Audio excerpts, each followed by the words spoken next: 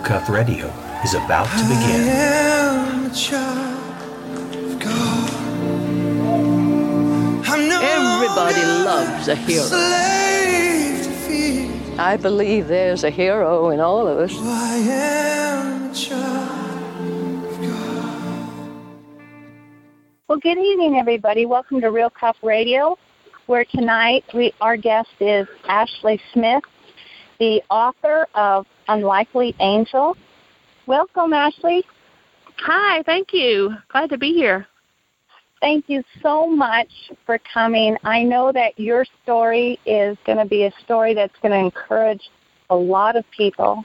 I kind of would like you to start, if you don't mind. Your book goes into detail about your husband and what happened there. And as much time as it takes, just go ahead and start telling us your testimony. I'm just going to start by telling you this. I was raised by my mom and my grandparents. My biological father left when I was about 1. He was a severe drug addict and alcoholic, and he actually died because of that just a couple years ago. My grandparents had a huge role in teaching me about Jesus and raising me and teaching me about life. From a very young age, Proverbs 22:6 was true in my life. Train a child up in the way that they should go, and when they are old, they will not depart from it. My grandparents taught me every morning that I spent the night. The next morning, we would read Our Daily Bread. It was a little devotional book, and my grandparents always taught me that God was the most important thing and should be the most important thing in your life. I was raised in a private Christian school. I was very close to my mom as well as my grandparents. When I was 7 years old, I remember my grandfather was a retired Marine for 25 years. There was times that I would wake up to I mean, seriously, he's a hardcore Marine. He was the headmaster of the school that I went to for a little while, and he was a non-denominational preacher. So I'm telling you that so you will understand I had structure in my life, very straight structure. But I remember being 7 years old, and I remember being at revival at my church. And it wasn't him, it was a different preacher preaching, and he was banging on the pulpit, banging on them, talking about the fiery gates of hell. And I just remember as a 7-year-old going, oh my goodness, I do not want to burn in that fiery place. And so I tugged on my grandpa's jacket. I said, you got to help me invite Jesus into my heart.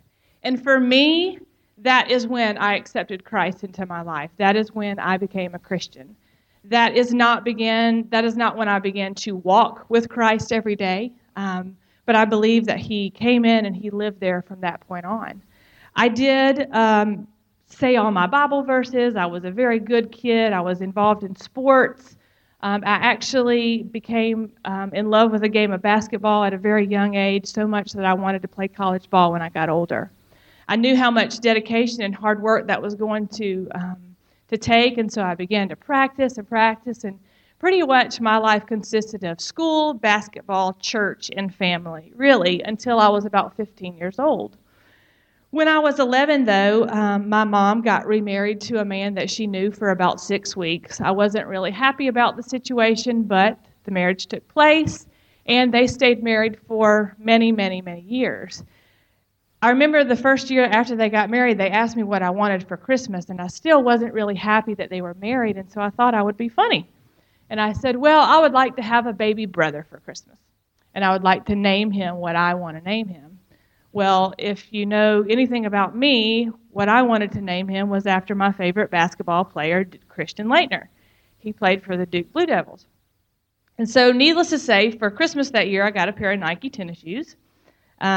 But 9 months later, my little brother came along.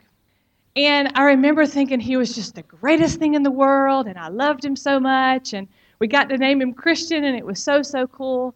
Well, 9 months and 3 weeks after that, my little sister came along, and I surely did not ask for her. As a matter of fact, I wanted to put her back because she just wasn't part of my picture. I'm telling you that so you'll understand. I went from, at this point I was about 13 years old. My basketball was going really, really good. My family was considered transferring me to public school so I would get exposure. But I'm telling you that so you'll know I went from an only child to 2 siblings, and all of the attention was on me, to hardly any of the attention was on me. And I wasn't really sure how I liked that, but I adjusted somewhat.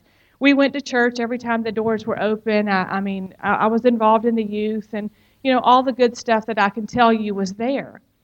In the 9th grade, my family did put me in one of the local public schools, and I can remember going to that public school the first year. I made the varsity basketball team as a freshman, and I played. I didn't just sit the bench, so I'm not bragging to you how great I was, but I was very good at what I did because I practiced and I put in the hard work.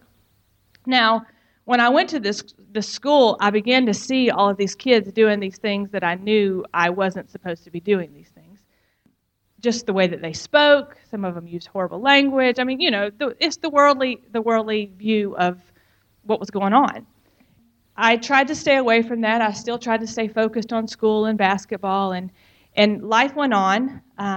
My junior year, I had what I thought was the cutest boyfriend in the world. I drove the nicest car. I had scouts sitting in the stands. They were going to come watch my basketball games and offer me scholarships, and life was good. But I felt like there was something missing in my life. In hindsight's 2020, as I stand here today, I know that really what was missing in my life was a one-on-one relationship with Jesus Christ, a relationship that I walk with him and I talk to him. And even if I'm mad at him one day, I say, God, I don't understand, and you know this anyways, but I'm mad. I didn't have that. I had everything that was taught to me. I knew my Bible verses. I knew the right things to say, but I wasn't really living it out. What I thought was missing the summer before my senior year was that I wasn't part of the cool crowd at school. And don't you know, right before we got out for summer, one girl came up to me and she said, hey, we really want you to come hang out with us this summer. We're going to be seniors. We're going to have a party every weekend, and it is just going to be awesome. And I just thought the world stopped and I had arrived. I was like, oh, yes, I finally get to be a part of this cool crowd. Well, I went to one of these first parties, and I saw these kids. They were rolling around on the ground. They were laughing. They were tripping over things. And I'm thinking, what is so funny? And then I began to realize as I took a big breath in that these kids were either drunk or high on something. And, of course, my heart dropped to think, oh, my gosh, I'm not supposed to be doing that. That's not a good thing. But then that big, loud voice of Satan perked right on my shoulder, and he said, but look, they're so having fun. They are laughing. Nobody's getting hurt. Just try it. This is what you wanted, isn't it? And so from the very next party on, I began to smoke marijuana, and I began to drink alcohol, and I began to party my senior year away. Let me just tell you something. My whole life literally changed right then and there, because the only thing I cared about at that point was partying and having a good time with my friends. I played every single game my senior year high. I still scored 25 points a game, and I still outplayed everybody on the court. But I began to yell at my coaches. I began to yell at my teammates. I began to yell at the referees. And yes, there were scouts sitting in the stands. But do you think they offered me a scholarship? No way. I wouldn't have even wanted me on my team by the way that I was acting. As a matter of fact, my life changed so dramatically. My parents began to realize it. My family was like, oh my goodness, maybe it's just a stage and she'll grow out of it. Well, I graduated from high school and I went on to college. I only enrolled in college because my parents said I had to. With that being said, I never went to college the first 2 semesters, so I got put on academic suspension. And quite honestly, I didn't care. Like I said before, I cared about partying with my friends. It completely took over my life. Now, at this point in my life, I had done just about every drug you could imagine. It went very quickly. You'll say, oh, I'll do this, but I'll never do this. It always happens. Oh, I'll do this, but I'll never do this. Take it from me. I promise you it's going to happen. Well, when I was about 19 years old, I remember I was in a pool hall shooting pool, and I looked up from the table, and I thought what I saw was the most amazingly cute boy I had ever seen in my life, and boy, I wanted him to be my boyfriend. Well, he and I began to date that evening, and he solved a problem that I had. See, I didn't want to follow my parents' rules anymore, and he had his own place, and so I decided I would just move in with him, and we could just party and live happily ever after. I'm telling you this so you can see how jaded and very blurry my vision was at that point in time. For 10 months, that's what happened. We partied all the time. He went to work. I recovered the next day. And about 10 months after that happened, I woke up puking one morning severely. And the next morning, and the next morning, and the next morning, until I went to the doctor, and the doctor said, "Oh, you're going to have a baby." I'm going to have a what? How did that happen? And the doctor said, I'm pretty sure you know how that happened. And I remember thinking, boy, when I go home and tell my boyfriend this. Whew. And this boy that loved me so much, as he said, told me I had two choices. I can have an abortion and I can stay, or I could get out of his house. Because he didn't want me. He didn't want to be a father at that young age. Well, I knew what was instilled in me was that I was supposed to have this baby and do whatever I needed to do. So shortly after he told me to get out, he called, and I'm pretty sure that my stepdad scared him half to death. He called me and asked me if we could get married. Go figure. So we, at 20 years old, got married. We had a baby who was 10 weeks early. She weighed 2 pounds, 14 and a half inches, and she could fit in my palm. And I remember looking at her when she was born thinking, wow, okay, here I am, 20 years old, a mother to a baby smaller than I've ever seen in my entire life. What am I supposed to do with her? And at this point in my life, I knew the decisions that I had made for the past several years were horrible. And I began to believe Satan's lie of you're really, really bad. God will never, ever love you anymore. It's too late. You've done too much. And so after my little girl was born, I kept thinking, I've got to be a better parent towards her. My husband and I said, you know what? This has got to stop. We've got to stop partying so much. We've got to be good parents. He owned his own construction company. Financially, we were taken care of. But we decided that we wouldn't party as much anymore. So we set aside one night every weekend that we would go out and have our fun, or what we thought was fun at that point in time, and we would be good during the week. Well, that went on for about 2 years. And on August 18th of 2001, my husband and I went out as we normally did, and he ran into some friends or old friends of his, and to make a very long story short, he was stabbed in the heart, and he died in my arms about 2 minutes later. And I can seriously remember thinking, what's going on? I mean, wait a minute. He was dying in my arms, and I kept seeing my husband and my best friend and my little girl's daddy and the man that had provided everything in my life for me slip away from me. And I remember thinking to myself, but you're my God, and now you're gone. My family is a very God-loving family. They just want everybody in the world to love Jesus. And they came to me and they said, honey, don't you understand? This is God trying to get your attention. This is God trying to tell you your life has gone too far. Come back the other way. I so wish I would have listened to my family at that point in time. Instead, I listened to my so-called friends that came to me and said, here, if you just take this, it'll make the pain go away. Here, if you take this, it'll make the pain go away. I would stand up here and lie to you if I told you that the stuff that they gave me didn't make the pain go away. Because it did. It was a temporary fix. It always came back the next day. I was angry. I was sad. I was confused. I felt every emotion that I could ever imagine feeling, and I did not want to feel it. And so all I did was cover it up with more and more drugs. Here I have this little girl who's 2.5 years old who doesn't have a father anymore, and she just wants to be loved by her mom, and I can't even love myself. And I know deep down inside, or I feel like I know deep down inside, that God doesn't love me anymore. I am a horrible, horrible person who has done drugs. My husband was killed, yada, yada, yada, yada. I was having a pity party.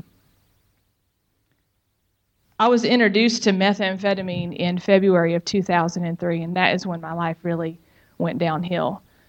I got so strung out on meth that I thought that terrorists were after me. They wanted to come get me because I was this important person, and all of these really off-the-wall thoughts. Actually, one day I was driving my car down the road, and I thought I heard God talking to me. And he said, Ashley, you need to let go and let God. And I thought, seriously? Like I need to let go of the steering wheel and let you? Okay, well, God, if you're really talking to me, I'm going to let go of the steering wheel and I'm going to let you drive and I'm going to close my eyes, and if you're talking to me, I'll wake up and everything will be okay. I woke up 3 days later in intensive care with a severed pancreas, 2 broken arms, and 3 broken ribs. You know what? God didn't mean for me to let go of the steering wheel. He meant for me to let go of the drugs. When I woke up, of course, I just wanted to be better, and I don't want to go on this long story about how long I stayed messed up on drugs. It was a very, very long time. But after I got out of the hospital, my aunt presented me with custody papers, and she said, we're going to take your little girl away from you, and we want you to go get help, and we want one day to give her back to you. Well, I went through 3 or 4 different rehab centers because the paper said that I had to go. And one day I remember my family uninvited me to Christmas. Like all 35 members of my family were going to Christmas, and my phone rang and said, we don't want to see you here because we're tired of the way you're living. And that was when I said, you know what, I need to go get help. The last recovery center I went to, it wasn't a Christian place, but you could go to church and you could read your Bibles. And that's where I began to talk to God. And I began to tell God, you got to do this for me, and you got to do this, and you got to do this. I didn't begin to listen to God at that point, but I began to talk to him. So I got out of this recovery center and I moved to Atlanta. And once I was in Atlanta, I got a job and things were looking up for me, and I stayed clean for about 4 or 5 months. You know what that means. I'm going to tell you that I relapsed, but when I relapsed, I remember thinking, man, I had it so good for a while. Life was really, really good. See, those 4 months when I came out of rehab, those 4 months, once again, I told God, I got this. I don't need your help. I can do it. You taught me everything I needed to know at that place. Now I got this. But how wrong was I? I'm going to tell you how wrong I was. On March 11th of 2005, as I sat in my apartment in Atlanta, Georgia, I remember turning on the TV, hearing that this man had escaped from the Atlanta courthouse and he had killed these people, and my phone rang. And my stepdad said, honey, you need to be careful. He's going to come get you. Are you serious? I mean, every father in the world wanted to warn their daughter about that, but he really wasn't going to come get him, okay? Especially since the courthouse was 45 miles away from me. So I went to work later on that evening, and I got off work, and I came back home, and I was putting away some things in my apartment, and at the time I was a smoker, and I was supposed to visit with my little girl the next day, and so I was trying to get everything ready in the house for her to come, and I ran out of cigarettes, to just be quite honest. I went to the store, and I got some cigarettes, and while I was out going to the store, I noticed a truck pulling up close to my apartment. I didn't think anything about it. I thought it was a neighbor. When I left and I came back about 5 minutes later, this man was still sitting in the truck. And I thought it was a little weird, but I wanted to think the best of things, so I got out of my car and I started to walk to my door. And as I walked to my door, I heard him get out of the car and come up behind me. And I remember turning around, looking, and there was literally this 7-foot tall man that weighed 800 pounds pointing a gun at me. Really, he was about 2'10", 6'3". But he appeared to be that big, like David and Goliath. And he was pointing the gun at me, and I started to scream, and he said, shut up. If you be quiet, I won't kill you. Well, I don't know about you, but if somebody tells you that, you're going to try to follow everything that they say. So this man took me in the house, and he closed and locked the doors. Nobody was in my house that night. And I was actually held hostage for about 7 hours by this man that had escaped from the Atlanta courthouse that my stepdad had warned me from. Now, that's like a whole big thing missing in between. But let me tell you this. When he took me hostage, I did not know that it was the man that had escaped from the Atlanta courthouse. And here's why. Because my aunt had told me that she had gone to Bible study a week before and that she had prayed, God, if Ashley's not going to change, please just take her home. I thought this was the man that was coming to take me home because I wasn't going to change. So as I'm sitting here in my apartment talking to this guy, he says, do you know who I am? And And he finally tells me he's the man that has escaped from the courthouse and killed these people. Of course, I began to beg for my life, and after about an hour of him holding me hostage, he asked me if I had any drugs. Well, I did have drugs in my apartment that night, and I was trying to do everything in the world to cooperate with him. So when he asked me for them, I was like, I got them here. You can have them. Go ahead, take them. But here's the turning point in my life. As I got the drugs out for this man and put him on the table, he said, are you going to do this with me? And at that point in time, I promise you, I knew that Jesus Christ took the body of the man that was holding me hostage. And he said, this is it. You're going to choose me right now, or you're going to choose these drugs. And if you choose these drugs, I'm taking you home. I don't have anything left for you. 3 times he asked me, are you going to do this with me? Would you like to do this with me? How about you do this with me? And beyond a shadow of a doubt, I looked at that man and I said, you know what? Those things have ruined my life. And if I have 5 minutes to live, or if I have 50 years to live, I promise I will never, ever touch that again. And by the grace of God, God set me free. Let me tell you something. If I would ever have been justified in my entire life to do drugs, it was that moment right then and there. But when I gave all of my addiction to God and said, you know what, here, I can't do this anymore. I am broken. I am confused. I am miserable. I want my baby back. I want a life with God back. I want it all, and I don't know how to find it. It was when I completely surrendered and said, Lord, change me. Lord, make it better. Lord, here I am to do whatever you want to do with. Over the next 7 hours, this man that killed 4 people did nothing to me but scare me to death. He didn't harm me one bit at all. As a matter of fact, before he let me go free the next morning, he said, I wish I would have met you on different terms because I think we could have been friends. This is a brutal murderer who killed 4 people, who could have done anything in the world to me. As a matter of fact, I was prepared for him to rape me, to beat me beyond belief, and to leave me for dead. And he literally let me walk out the next morning unharmed. I remember walking to the car, my knees just shaking, going, I've got to call the police. I called the police and told them that this man that escaped was in my house, and they're like, are you sure? Are you really sure? And I'm thinking, oh my goodness, y'all been looking for this man for 24 hours. You better get to my house and get him. The police came, and it was a big to-do, you know, there vans everywhere, men running with Uzis and all kind of stuff. It was so crazy. But I remember thinking, wow, God just changed me. He changed me for real. I can't tell you how many times I said, oh God, I'm so sorry for doing that many drugs. Please don't let me die. I promise I'll never ever do it again. And I would do it again and do it again and do it again. This time, God changed me. I remember after Brian Nichols came out and surrendered and nobody else got hurt, I remember thinking, whoa, now what?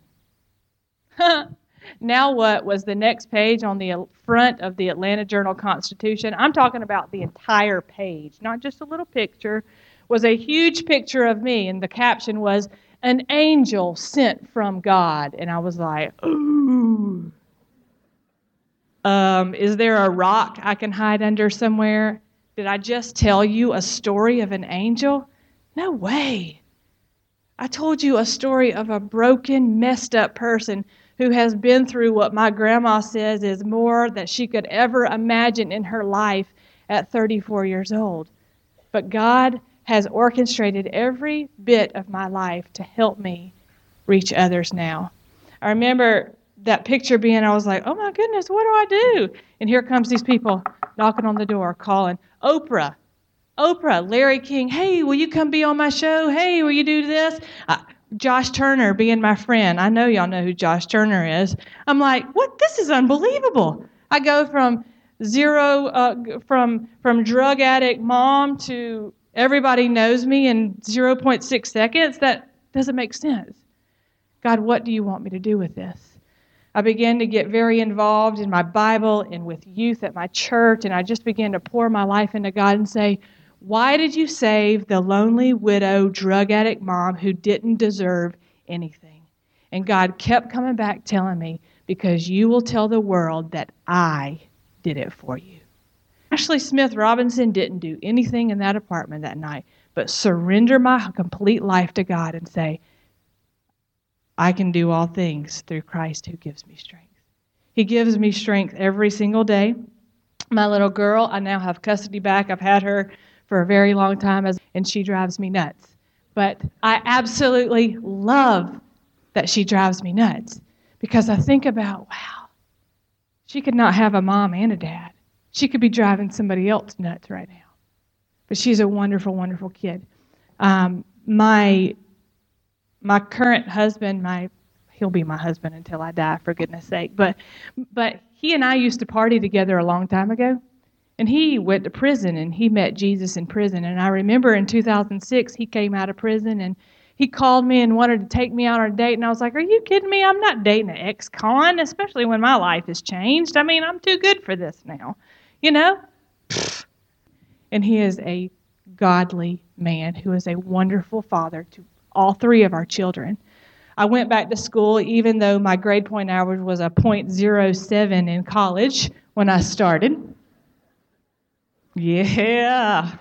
I graduated in 2010 with a 3.8 as a radiology tech, and I really love my job. But more than I love my job, I love speaking, but I love talking to you all.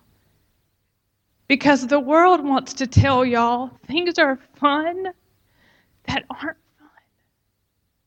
And I don't want it to tear you apart the way it tore me apart. You don't have to go through it. If you stay close to God, I wish I would have from a young... I had everything that there was to have to teach me. And I struggle with that with my little girl. She loves Jesus too, but the world, I told her the other day, I feel like I'm losing you to the world. I don't feel like I've lost you. I feel like I'm losing you. Your iPad is not that important. Your iPhone is not that important. The only reason your friends are that important is so y'all can help further the kingdom of God. Your parents want the best for you. I haven't always been the greatest example for my little girl, but every day I continue to strive to be better and better and better so she see what really is important is loving Jesus and letting others see you love Jesus. All right, that's it. Thank you. Thank you so much for coming. I know that your story is going to be a story that's going to encourage a lot of people. Well, Ashley, I want to thank you for coming on. And just to let the listeners know, if you have not seen the movie Captive, that is the movie about her whole story. But better than that is read her book, which is called Unlikely Angel. And it gives a lot more details. And, unfortunately, a lot of these Hollywood movies have to cut out anything where they talk about God and stuff like that. But still, the movie's good, but the book is much better. And I got to say, well, that's a wrap. But I just want to give you a follow-up from a local TV station that did an interview with Brian Nichols from his jail cell. So I'm going to put that on afterwards so you can listen to it.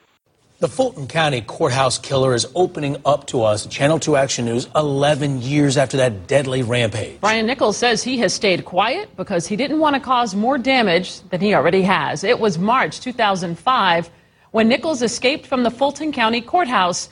That touched off chaos in the streets and a massive manhunt. Nichols killed 4 people, including a judge. He's now breaking his silence in an exclusive interview with Channel 2's investigative reporter Mark Winnie. And Mark joins us now live inside the courthouse. This is where the murderous rampage started. Mark? That's right. The killings that began in this courtroom, what was then Judge Roland Barnes' courtroom, gripped the nation. And this interview with Brian Nichols offers us the opportunity to look into the mindset of one of the most notorious active shooters in America, the most notorious in Georgia's history. I don't want to cause any more damage than what I have already done, and that's the main reason why I've always remained quiet. The calls came from the courthouse shooter, Brian Nichols. I did some very bad things. His victims in March 2005, Judge Roland Barnes, court reporter Julie Brandau, Deputy Hoyt Teasley, federal agent David Wilhelm. Doing an interview with you, there will be nothing that I want from that, really, other than to express my remorse for the things that I've done. To stay inside prison rules, a friend of Nichols, who says she's the only non-family member on his small approved call list, relayed our questions with her phone on speaker on several calls. Have you sought redemption? Have you asked God for forgiveness? Have you asked God for forgiveness? I have. I pray and I ask for forgiveness. The subject matter, wide-ranging. Would you ask him, were you too wrapped up in yourself, in your selfish needs, in the time leading up to the killings and during the killings? I think I was delusional. I think that drugs and alcohol played a part in those delusions. If there is something that someone could take away from this talk, it will be to recognize and understand the harm that marijuana can do. Was justice done to Brian Nichols? You know, it doesn't matter. Things are as they are. If I could go back and do things differently, of course I would. I can't play the hand that I wish I was dealt. You know, I have to play the hand that I have. Now, there is much, much more that we talked to Brian Nichols about. Was there almost a fifth murder victim? More about the role he says marijuana played. And is he sorry for himself or his victims? That and more coming up on Channel 2 Action News at 6.